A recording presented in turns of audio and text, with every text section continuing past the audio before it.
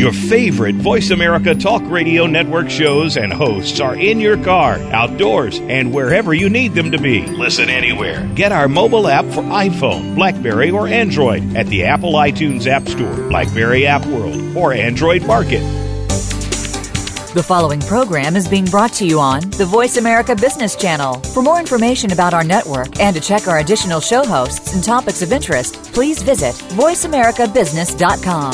The Voice America Talk Radio Network is the worldwide leader in live Internet talk radio. Visit voiceamerica.com. The views and ideas expressed on the following program are strictly those of the host or guests and do not necessarily reflect the views and ideas held by the Voice America Talk Radio Network, its staff, and management.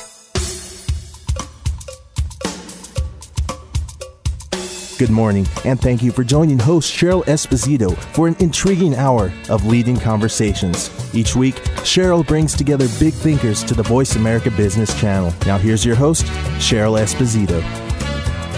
Well, good morning, everyone, and welcome to Leading Conversations. This is Cheryl Esposito.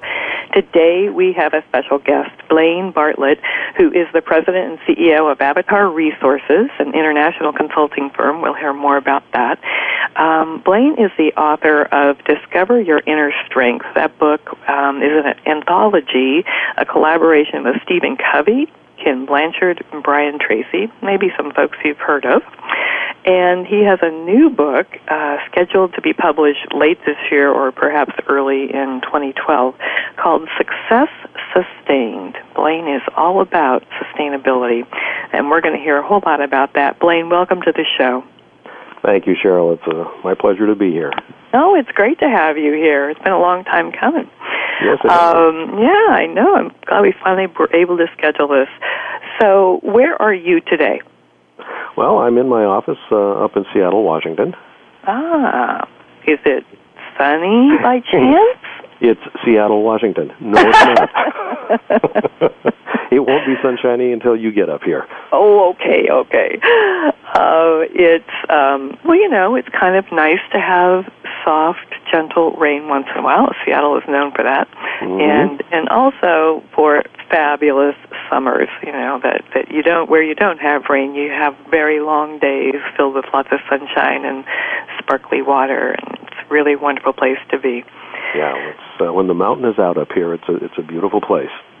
You know that phrase, the mountain is out? I think that's the only place in the U.S. where that phrase is used. The mountain is out today. Yep, I think you're right. It refers to Mount Rainier, and when it's out, it is a glorious day out here. It is, absolutely. So let's talk a bit about your work and your consulting firm and the passion you have for the work you do. I know that passion is very important to you, and I love the tagline you have for the company, passion leading to performance. Why does that matter to you? Well, one way to think about it is passion is essentially aliveness. And aliveness is not only important just for the obvious reason, but I think aliveness is what makes life worth meaning. My experience of most people in most companies that we work with over periods of time is that aliveness is not something that is typically thought of when we think of the people in most companies. So to the degree that we can bring some aliveness, some passion back to the work experience is important, because most people will spend 2/3 of their lives, in particularly adult life, at work. Mm-hmm. Well, when you think about that, and sometimes I think about people who are not excited about their work, who see it as a means to an end, a way to pay the bills, etc., and often don't believe they can affect change in their organization, that they can make things different for them or for anybody else. How do you think people get to that place? Well, that's part, of the new book, Success Sustained. One of the ways that, and I'll just speak for myself on this, one of the ways that I define, and we actually work with our clients in defining this, success has to do with the experience of fulfillment. Is what I'm doing fulfilling to me? And when I look in the mirror at the end of the day, or even at the beginning of the day, I'm looking at a reflection of somebody that has a finite amount of time on the planet. And this is a non-renewable resource, this thing that we call time. And I am continuously in the process of being used up. That energy is dissipating. That time is dissipating. So if what I'm being used for is not inherently fulfilling to me, this is where my experience of aliveness begins to fade away. So when we're looking at success, fulfillment is a major part of our definition, and then the other part of it around success sustained. When people think of sustainability, and I'm not talking about this in a green sense, but sustainability in an ongoing sense has to do with developing the capacity and the competence, but mostly the capacity to continuously start over. There's going to be things that, as I evolve in my life and as I grow in my life, that I'm going to want to hold on to, but there's also going to be things that I want to let go of, and there's going to be things that I want to learn new that will allow me to move forward on an ongoing basis. So developing the capacity to continuously start over for the sake of consistently and continuously being fulfilled in my journey through life. That's at an individual level, and I think that it's also available to organizations, because nothing, all an organization is a collection of people. And to the degree that the people are feeling fulfilled to a significant degree, the organization is going to be successful. So there's a number of ways that we come at this. But fundamentally, I look at success, whether it's an organizational success or an individual success, it's an inside-out process. It doesn't come from the attainment of goals. It comes from the experience of fulfillment. So if someone is having the experience where they are loving their work, they are, feeling that aliveness as you describe it, and the organization suddenly makes a shift or does a, kind of a 180 or decides their strategic direction is off course and they need to make change, how do people respond to that? Do you find that they typically are fairly resilient? Do you find that it throws them? What's been your experience? Yes. Oh, okay. Yeah. I think it does throw them. I think change inherently will throw people. Even if it's seen as something that's good, it's uncomfortable just because it is new. So there's that dynamic in play. But I also think, the people are inherently resilient. And part of what resiliency, or what allows for resiliency to develop, is a connection to something that is defined by the individual as being important to them. And this is where the whole question of fulfillment comes back into play. My job may change. The nature of what my organization is doing may change. But if I've got a way to identify what's important to me at an individual level, that allows me to kind of hang in there a little bit. The notion of, things happening in life, one way that I've come to think about this is that it's all good.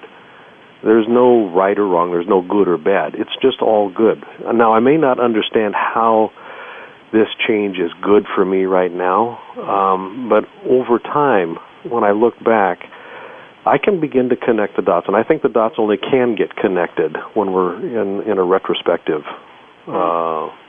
position. I may not know the benefit of this change right now as I look forward, but if I'm willing to just kind of live with it and stay with it, it will eventually evolve. And this is, I think, where resiliency comes in. I don't have to like the change, and this is, I think, something that's very misunderstood around change. I don't have to like it for it to be ultimately beneficial for me. Right. Well, and it seems that people would really have to have highly evolved skills and self-awareness to be able to navigate change in a way as you describe it. You know, I don't have to like it. I know that it can all be good. Ultimately, this could take me to levels that are even more successful or happier. And in the midst of not liking it, you know, it takes someone highly evolved. Well, yeah, I will tend to agree with that, absolutely. I think that awareness, self-awareness in particular, is the key to just about everything in life. You know, the whole notion of living an unexamined life and all that goes with that. I think that there's a lot of truth to that. To the degree that I'm willing to continuously look internally, what's important to me? What am I about? Who am I? These sorts of questions, I think, are really important questions to answer, and they're not just in the existential domain. They really have relevance to how I live my life on a daily basis. You know, what upsets me, and what is it that I get triggered by, and what's the consequence of that? I mean, all of these things that we can experience in our life on a daily basis have the capacity to inform us about what next. Again, I don't have to like anything that's going on around me, and if I've got a strong sense of awareness about what's important to me, what my ideals are, how, you know, why they're important to me, what they make possible, I can take any change that goes on in my life and look for how can it be used by me to get one step closer to that ideal. And that, I think, has a lot of power, and then it also begins to translate to how I begin to feel fulfilled about how I'm being used. I think part of fulfillment is part of what comes with this sense of fulfillment is this sense of I have some volition in my life, that it is I that am making some choices here.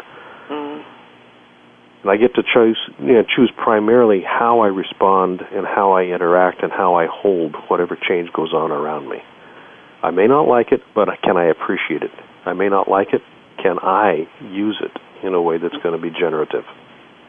And that's a big difference, I think. You know, when others can, change will happen, and they'll tend to feel victimized by it. You know, this isn't something that I wanted, and just the nature of being a victim is a powerless place to come from. Right. You know, you work all around the world in many different cultures. You spend a lot of time in Asia, China, and Japan. You spend a lot of time in Finland and in parts of Europe. I mean, you've just traveled the world with clients everywhere, and I've enjoyed working with you on some of those projects. And you know, I'm wondering what your perspective is on how different cultures approach this concept of change and resilience. Oh, well, I think the way that I'd answer that has to do with just the nature of human nature. People are people, and I say that in a very deliberate way. We are all, I think, biologically wired to belong. There's certain primal needs that we have. I mean, all of those things that make us human are present in every human. Then we overlay on top of that cultural, cultural learnings and things that kind of come along with our unique position in the world, our unique geographical place in the world. So, and I get asked this question quite often, is there a difference? Yes, there is a difference, and it is cultural, but the culture can be spoken to. The human nature piece is what I really want to pay attention to. People are people, and they respond to change in a fundamentally similar fashion. It's colored a bit, but it's fundamentally similar. A great example of that, I think, would be just the nature of time. Time has a very different place in people's minds depending on the cultural bias that we bring to it. Western cultures tend to be far more linear and this is very, very generalized here, but they tend to be far more linear in their approach to time than do many Eastern cultures. So, say more about that.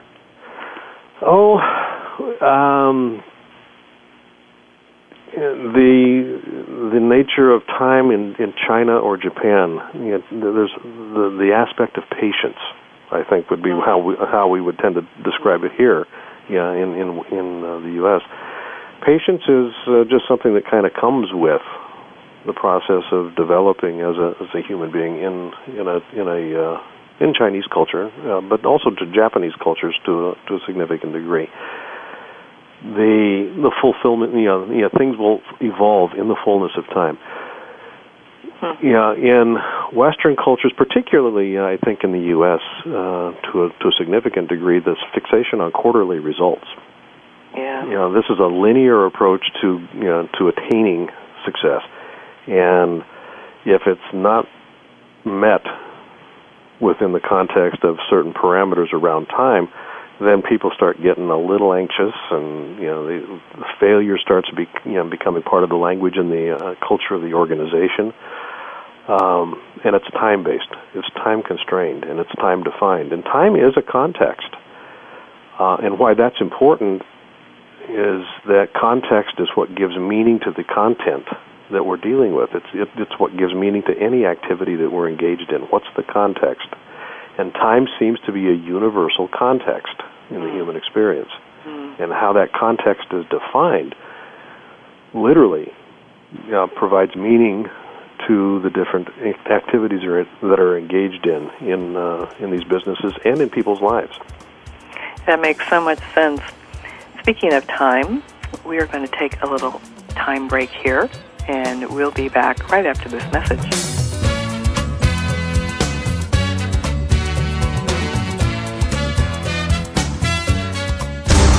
What's going on behind the scenes with your favorite Voice America show or host? For the latest news, visit the iRadio blog at iradioblog.com. Leadership is not static. It evolves as you do. At Alexa Consulting, we work with CEOs, senior leaders, and leaders in transition who want to make a difference. Leaders who believe that good business is good for people, good for the world, and knows that conscious actions can have global impact. Are you ready to take your leadership to the next level? If you are, then visit our website at www.alexaconsulting.com. That's www.alexaconsulting.com. Alexa Consulting, developing leaders worldwide. Technology is intended to improve our lives and solve the world's problems. But technology in itself is a complex myriad of concepts, ideas, and security. How do we sort it all out? Tune in to Technology Today with host Ajay Gupta. The program will go inside the world of technology with innovators, engineers, CEOs, and government officials. Our topics will include green technology, healthcare technology, and cybersecurity. Listen every Thursday at 4 p.m. Eastern Time, 1 p.m. Pacific Time on the Voice America Business Channel. If you think you've seen online TV before, let us surprise you. VoiceAmerica.tv is online now. The leader in live Internet talk radio has done it again. Multiple channels, a state-of-the-art viewing experience, live and on-demand programs streaming 24 hours a day. It's exactly what you want, when you want it. VoiceAmerica.tv. From health and wellness to business, sports, and everything in between. Discover our new world. Visit VoiceAmerica.tv now and experience the future of online television. VoiceAmerica.tv. Stocks, bonds, investment opportunities, financial news, and talk. We can help. Call us now toll free, 866-472-5790. 866-472-5790. Voice America Business Network. We appreciate you joining our leading conversations today. If you would like to participate in today's conversation, please call us now at 1-866-472-5790. That's 1-866-472-5790. Now back to your host, Cheryl. Welcome back to Leading Conversations. Our guest today is Blaine Bartlett, President and CEO of Avatar Resources, an international consulting firm. Blaine, we've been talking about change and sustainability and the nature of human nature. I love the way you phrase that, and how people engage with the process of change. And given that you've had so much experience in Asia, I'm curious about your opinion on China and how the issue of their perspective on time, on patience to letting process evolve to get to decisions in its own right time, how is that being affected with the push for capitalism and high success and, moving into global markets? And China is very focused on that. Do you see change in that? Do you see that affecting the culture there? Yes, actually I do. And I see it affecting it this way. I think historically China, as we look in literally the last almost 3,000 years, 2,000 years with China, it's one of the oldest cultures in the world. And that being said, in the last, literally about 20, 25 years, there has been an opening to the West. And as a consequence of that, there's been shifts that have occurred as the market has evolved in China. And that shift primarily has to do with material acquisition. And and I think here's the risk that is being balanced there is expectations that by almost definition have short-term windows of time associated with them. I think the government, in part, is taking a very long-term view towards its development process economically. And the balancing act that it is trying to actually negotiate is the one of managing expectations as the middle class begins to expand and become larger. The expectation of washing machine, getting a washing machine as an example. I saw a great TED Talk on this the other day that was just phenomenal. There's something about the freeing up of leisure time, and not just leisure time, but time for education, time for experimentation, time, and this is where the whole question of fulfillment starts to come back into play again. With the acquisition of more material goods, in one sense, I think that there is an opening towards people beginning to question what is fulfilling and what isn't fulfilling. Right. And that's where people start feeling some urgencies in life. And this goes back to what I said before the break about, I think people are people. The nature of being human is that we have a finite lifespan. And I think that there's once we have acquired and get to a point in our experience of life of having shelter and food and belonging needs handled, to reference Maslow here, we start thinking in terms of some of the existential questions about why am I here? What's it all about? Am I fulfilling myself in my life? Is my life fulfilling? And those become time-based questions that actually, I think, supersede culture. They tend to be uniquely human. So, this is kind of a very circuitous way of answering your question about China, but I think that the more global the market becomes, the more, what's the word I'd like to use here? The more germane the human experience becomes. Well, it's almost as if there's now time to pay attention to that human experience. As you think about the rural areas of China, so many of them now having cell phones. Or washing machines, as you say. They may never have questioned, am I fulfilled? They may have felt like their life was very full and they were accomplishing a great deal with their family and they were, getting through each day, feeding their family, having community, making decisions about community together with their neighbors. And and there would be no need for them to question, am I fulfilled? Exactly. And then with the introduction of some of this technology, and we've seen this all over the world, when new information starts being available, and people say, oh, my life could be different, really? Mm-hmm. And then the question begins, am I fulfilled? Or maybe I want more. And there are some people who would say, they were better off before they knew. Yes. That's, I think, the conundrum in part here.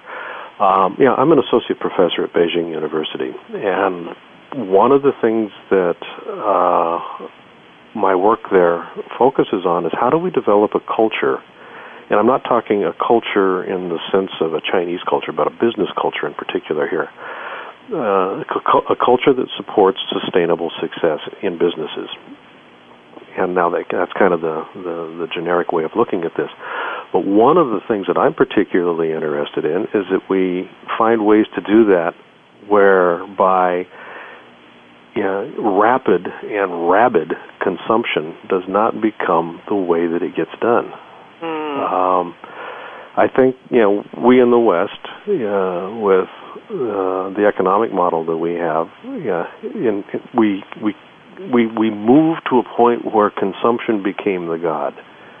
And ever-evolving rates of consumption, if we weren't growing exponentially, or at least by double-digit percentages each year, we weren't considered to be successful. And it has to do with a short-term time context, and it also has to do with, I think, just the way that we have come to value what's important in life, and the material is not as important as some of these other things that I think some of these cultures start to leave behind as they're exposed more and more to more material goods. Mm-hmm. So, again, kind of a circuitous way of addressing this issue. But I think that there is a way to develop a consciousness about how to develop business where it doesn't become rapacious, where consumption is there, but it's tempered. It's tempered in a way that the earth isn't pillaged. Right. Resources aren't devalued or wasted. There's a number of different ways that this can come into play here, but it has to do with tempering greed. It has to temper it, to do with bringing in a sense of what is fulfilling, and fulfilling at the human level, not at the material level. Mm-hmm. Well, there are a lot of people in Japan right now because of the earthquake and tsunami and the current challenges that are happening with the nuclear plants, and there are a lot of people in Japan right now who aren't asking the question, am I fulfilled? They're asking the question, will I survive? Mm-hmm. You've spent a lot of time in Japan over the years, since the 80s, and you've spent a lot of time as an educator, as a consultant to businesses, as somebody who is able to inspire.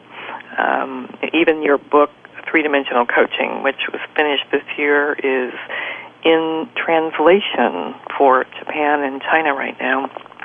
And you have a view into the Japanese culture that might explain to those of us who are not inside that culture something that's going on there that's very interesting right now. Many people have said to me, it's just fascinating that in the midst of all this crisis, the Japanese are so nice to each other. And I will say, oh, well, now what do you mean by that?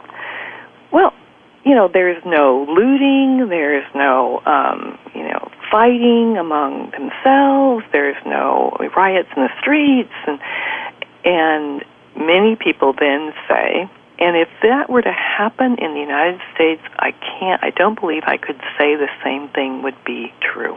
Mm-hmm. What is your take on this? Well, first of all, I would agree with it, and I think we only need to look at Katrina as an example of that. this is, I think, where culture does have some bearing on a lot of things here. One thing to keep in mind is, Japan's about the size of California just geographically, and it's got a population that's equivalent almost to the U.S. So you think about just the density that's inherent there, and then you add on top of that, roughly, and this is a broad approximation here, but roughly only about 15 to 20% of the land is actually habitable in the sense that we can actually build on it, and that is along the coastal regions. So 80% of the land in Japan does not have a lot of people on it. Right. And so the density is pretty profound. So as a consequence of that, people have had to learn to get along.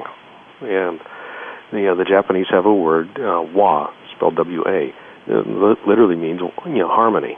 And that is, if there is a singular value that I would use in my mind to define what the Japanese cultural cornerstone is, or foundational cornerstone would be, it would be harmony. So in one sense, from a Western orientation, I can look at that and at the way that they're holding themselves and actually comporting themselves through this tragedy, I could be surprised by it. But if I really appreciate what has developed over the last couple of thousand years with with the Japanese culture, it literally becomes an of course. It can't not be this way. Yeah, we could all learn from them. I think so. There's a sense, and I'm going to just extrapolate here just a bit, but there's a sense in the Japanese mind of oneness, and this trend, this actually carries over in a lot of the ways that they are one people. It's an indigenous, homogeneous orientation. There is a spiritual component to this when I start looking at this in terms of how we connect ourselves to the rest of the world. There is, one point of view here is that there is nobody out there but me. I could go to a very existential place with this. What I do, what I see happening with another, what I do with another is actually, myself out there. It's kind of hard to, put this into language. The way that I view what's going on in Japan is they see each other as in the same boat as they are in as an individual. So when I see my neighbor there, it's no different than I see myself standing in that line. Why would I crowd in front of myself? Why would I loot from myself? And then you take that, if we could take that and have that be more of an operative norm in the world. I look at a tree. Why would I damage that tree? Why would I rape or pillage or plunder this earth? Because it's an aspect of myself. This is where I think when we start looking at how we build businesses or even how we comport ourselves in our own lives, if I can come from that orientation that there is nothing out there but me, it's all an extension of me, I begin to be far more generous, far more generative, far more respectful of how I walk on this planet and how I treat my life. Right. And thus how I treat others. Exactly. Yeah. Well, this speaks to the whole issue of leadership around the world. When you have leaders who are responsible for countries or organizations or families or communities, how they live, is it in harmony? How they, what their consciousness is of their connection to all those people, to the earth, has an effect on how they show up. And I know you work a lot with leaders and multinational corporations. And what is your perspective on kind of the general thinking these days from, and I know this is a huge generalization, but there does seem to be themes that run through time and space, and in this time, 2011, what are you hearing? What are you seeing? What is your perspective on where leaders are around that whole issue of consciousness? boy, that is a broad general question. Actually, Cheryl, my answer is going to be, couched in the sense that all there is out there is me and just aspects of myself. The leaders that I'm working with, I'm finding, are far more open to conversations about consciousness, and that's and I am seeing more willingness to explore that in not just the U.S. but in other countries that I'm working in. Now, that being said, I know that that's true for me as well. So, I am really cognizant of the fact that I'm biased towards that right now, so I may be just actually, sorting to see that. Mm-hmm. And if that's the case, or even if it's not the case, I'm still excited about it. Yeah. I mean, it doesn't negate the fact that I'm experiencing that to be something that's present right now.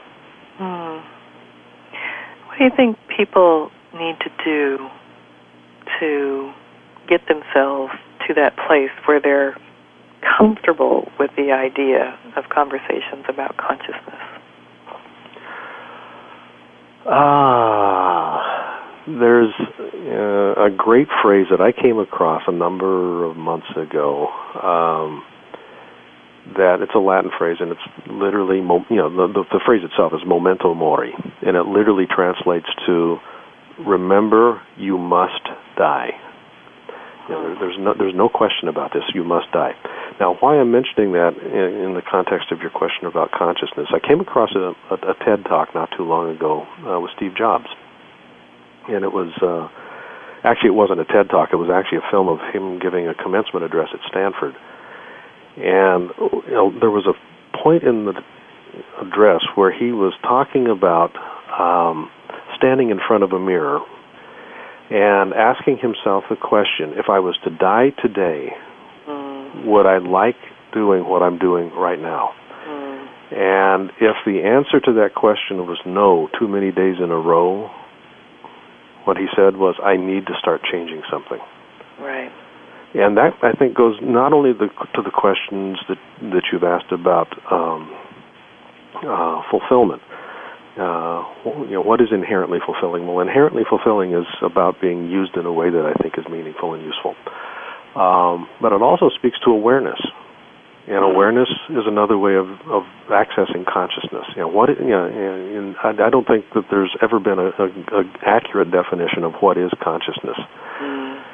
Consciousness imbues who I am as a living being. When I die, consciousness, energy can't be destroyed, so consciousness is a form of energy, and it goes somewhere. Something happens here. So I think the way, kind of coming full circle back to your question about, becoming more conscious, I think part of it has to do with just an awareness that I'm not going to be here forever. I'm going to be dead one of these days. I've got nothing to lose, so I may as well start paying attention to what's really important. And next quarter's results are not the most important thing. That's really tough for leaders who are performers, who are hard drivers, who are achievers, who are measured by their boards, by that quarterly output. It's very hard, I think, very challenging for them to discern my happiness versus success. And what is the definition of success? And when we come back in just a minute, I want us to talk about the definition of success. We'll be right back.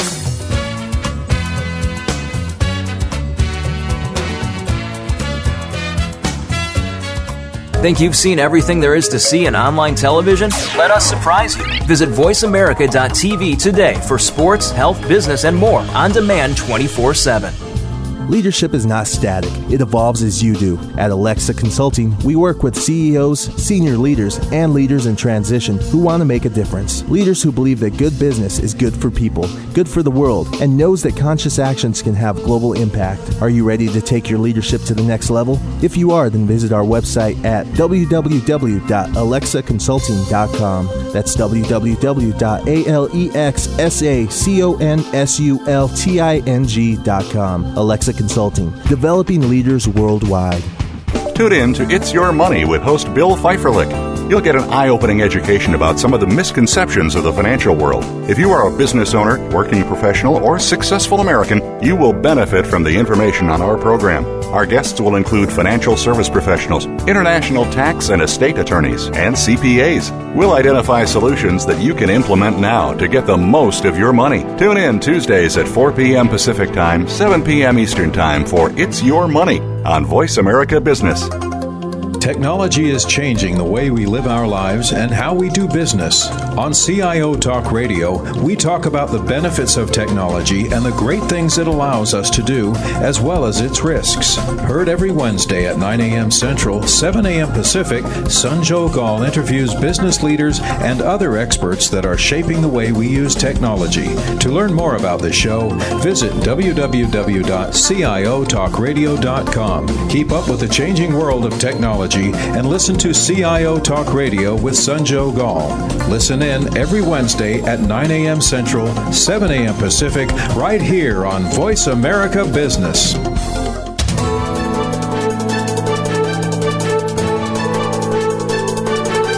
Whether the market's up or down, or if you're looking to improve your portfolio, our experts are ready to talk to you. Call now toll free 866-472-5790. That's 866-472-5790. Voice America Business Network.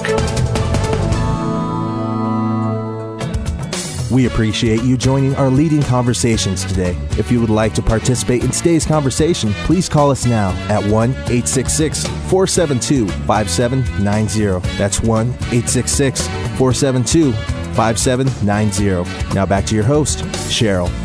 And welcome back to Leading Conversations. This is Cheryl Esposito, and we're speaking with our special guest, Blaine Bartlett. So, Blaine, your new book is tentatively titled Success Sustained. And I say tentatively because you've said to me that this is a working title. And, it will be ready to be published either year-end or early 2012. So my guess is you've spent a lot of time thinking about, well, what is success? How do we define it? Mm-hmm. So let's talk about that. What's your take on that? Okay. Well, as we've talked about in a couple of different pieces of this interview, fundamentally it comes down to the experience of being fulfilled. Now, that's at an individual level for a person. When I look at it for an organization, here's a way to think about what an organization is. An organization fundamentally was founded on an ideal. And that ideal originally was kind of the touchstone for the founders to orient all of their activities around. And part of that, the implication of that is, we will be successful if this ideal is either attained or moved towards to a significant degree. Every organization has always been founded on an ideal as part of the process. Then we start building the organization and we start bringing people in. And initially, some of the people that come in are organizing themselves and are actually attracted to that ideal. And so there's a meshing, I guess, both a matching and a meshing of individual ideals and organizational ideal. Now, as the organization starts getting bigger and bigger and bigger, that becomes less and less likely to occur. Why that's important to me is when I look at what is an organization fundamentally, and I mentioned this a little bit earlier, all it is a collection of people. And these people are in relationship. These people are in relationship not only with the obvious, which is each other, but they're also in relationship with their jobs. They're in relationship with the activities that the company involves itself in. They're in relationship with the company's vision, goals, objectives, mission, ideal. And to the degree that these relationships, all of these varieties of relationships, work well, the organization will end up being successful because the people are feeling successful in and of themselves. So part of the question then from an organizational standpoint is how do we become successful and how do we sustain success? It has to do with that sense of fulfillment again. Fulfillment in the context of these ideals are being realized. The promise of this relationship is being realized. That's, I think, where success starts to manifest itself. And that's not something that people pay attention to in organizations, in my experience, to any significant degree. Right. So when you say the promise of the relationship, you're talking about the relationship between the individual and the organization. The individual and the organization as a collective, the individual and the job that they are doing. When I take on a job, there's a promise in the relationship that I have with my job that's inherent in that, and part of it is pretty explicit in the sense that I get paid for it. There are certain external rewards that I will get from doing this thing. But there's also these inherent satisfiers, or not inherent, implicit satisfiers that are important to pay attention to. And that's, I think, where we begin to lose a lot of traction in organizations.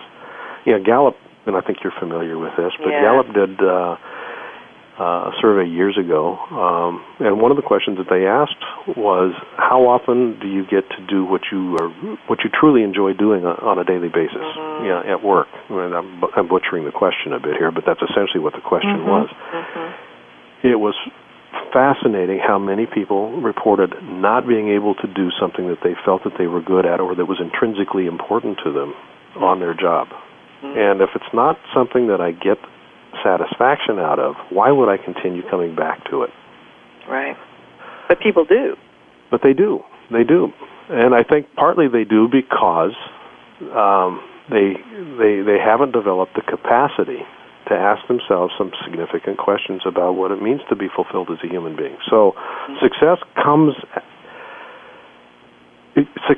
for an organization comes when the individuals have the capacity and the competence to ask themselves some fundamental questions, and the organization can make that possible.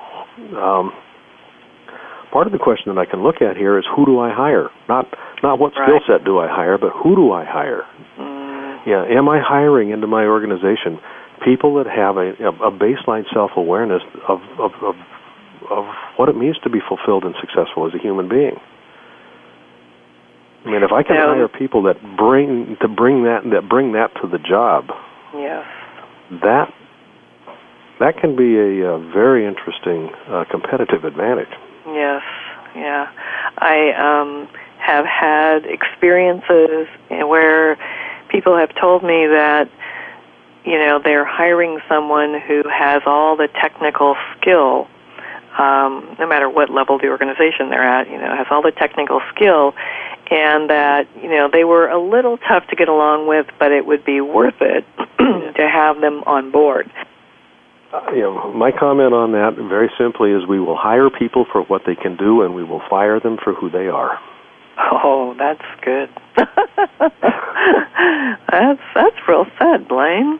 I see it happen all the time, and there's a short-term win that I get for bringing somebody in that isn't a cultural match or isn't an ecological match for the ideal of the firm, and the ideal of the firm has to do with how we treat each other in this company. What do we value? What do we pay attention to?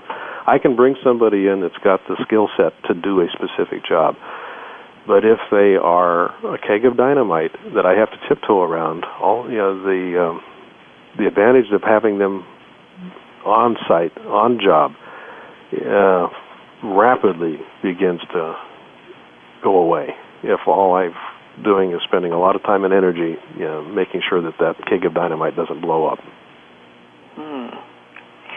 Well, so tell leaders who are listening, what they need to do to really get to that point where they know they can bring people in who are a fit? I mean, what if they're thinking, we need culture change. We don't take enough risk, so we need people who are willing to risk. And you bring somebody in, and of course that implodes right away because the culture can't handle it. Mm-hmm. So how do you do that? How do you navigate this? Well, I think this kind of goes back to the nature of time again. If there's an intent to shift the culture, there needs also to be a recognition that is going to take far more time than anybody can probably envision at the outset. Culture is an artifact that is developed over time as a consequence of having a group of people together. And if you've got an organization that has evolved over time, you've also got a group of people that have come to figure out ways of working together with each other. And that's essentially what culture is. It's how have we agreed to work together. And if that hasn't been intentionally and mindfully designed, you're going to get an ad hoc culture that may or may not support what you want. Right.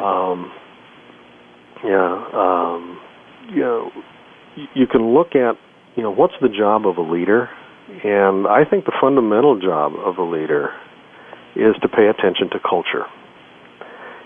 You can have the best idea in the world, and if the culture is not designed to support the gestation and evolvement of that idea, I don't care how good your idea is. Culture will eat strategy for lunch every day. Was that Peter Drucker? That is a Peter Drucker thing, yes. It makes so much sense. It makes so much sense because no matter how much you're trying to push strategy, and that's kind of the image I have around strategy, often being pushed. Culture is the pull. And if, in fact, there is not some way for a blending to occur, the pull far outweighs the push. Mm-hmm. And, so then you have leaders who are wedded to the idea of a strategy and not paying attention, not conscious of how the culture is going to trump that strategy. So it sounds like in strategic implementation, it's vital for these leaders to really take more of a holistic look. It's not just what are we going to do, but how are we successful? How do we make it sustainable? Right, and the focus point literally needs to shift from do we have the best strategic plan to do we have the best strategic culture to implement this strategic plan. And it's a shift in orientation from doing the right thing. Literally, what I see a lot happening is that, these business leaders that I work with, these are good people, honorable people. Yep, absolutely. They're bright. They want to do the best they can. They do the right thing, but they don't do it in the right way. They go about doing it in the wrong way. And what I mean by that is that they do it in a way that does not take into account what needs to be developed in the culture to support what it is that you want to have happen. It becomes more of, we've got a structure here, let's put this strategic plan in place and use our existing structure and our existing this whole thing that we've already developed, and we probably developed without paying a lot of attention to what we developed, then let's go execute on it. That makes so much sense. Yeah, you start with an internal core, and this is what typically will occur in my experience. You start with this internal core, and then this structure evolves, and then goals get set, and you go out and you execute the goals. Well, if the goals or the mission or anything else happens, what does not typically get re-examined is this internal structure. And I think that the internal structure, the design of the organization, is another way of saying this. The design of the organization has to be as fungible as the goals and the objectives of the organization. If I change the organization's goals and objectives, I have to look at the design of the culture, the design of the organization, and ask the question, is this design suitable for executing this goal? vital to the success. It's vital. If it's not, I need to reorganize. I need to do something. I need to do something before I can realistically hold people accountable for the delivery of this result. That is great advice, Blaine Bartlett, and we've come to the end of our show. And I know people are going to want to know more and know how to reach you, so how can they find out more about you? Two websites, actually. One would be the company website, avatar-resources.com, and the other would be my personal website, which is also accessed through the company website, which is blainebartlett.com, all one word. Okay. All right. And, good luck with the book as it's being completed. We'll have to have you back after it's published so you can tell us more of the secrets you're putting in there.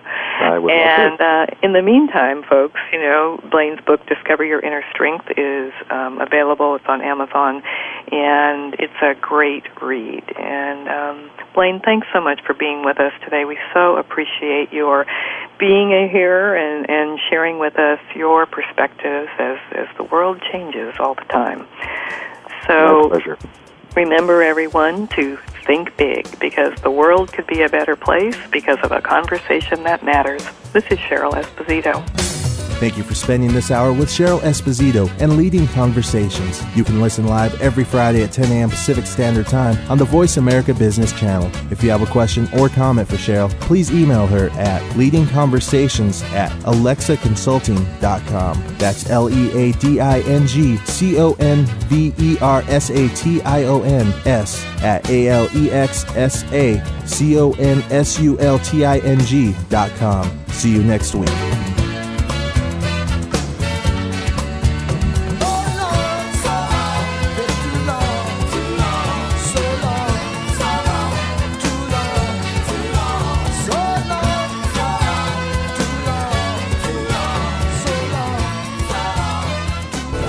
Thanks again for listening to the preceding program, brought to you on the Voice America Business Channel. For more information about our network and to check out additional show hosts and topics of interest, please visit voiceamericabusiness.com. The Voice America Talk Radio Network is the worldwide leader in live Internet talk radio. Visit voiceamerica.com. The views and ideas expressed on the preceding program are strictly those of the host or guests and do not necessarily reflect the views and ideas held by the Voice America Talk Radio Network, its staff, and management.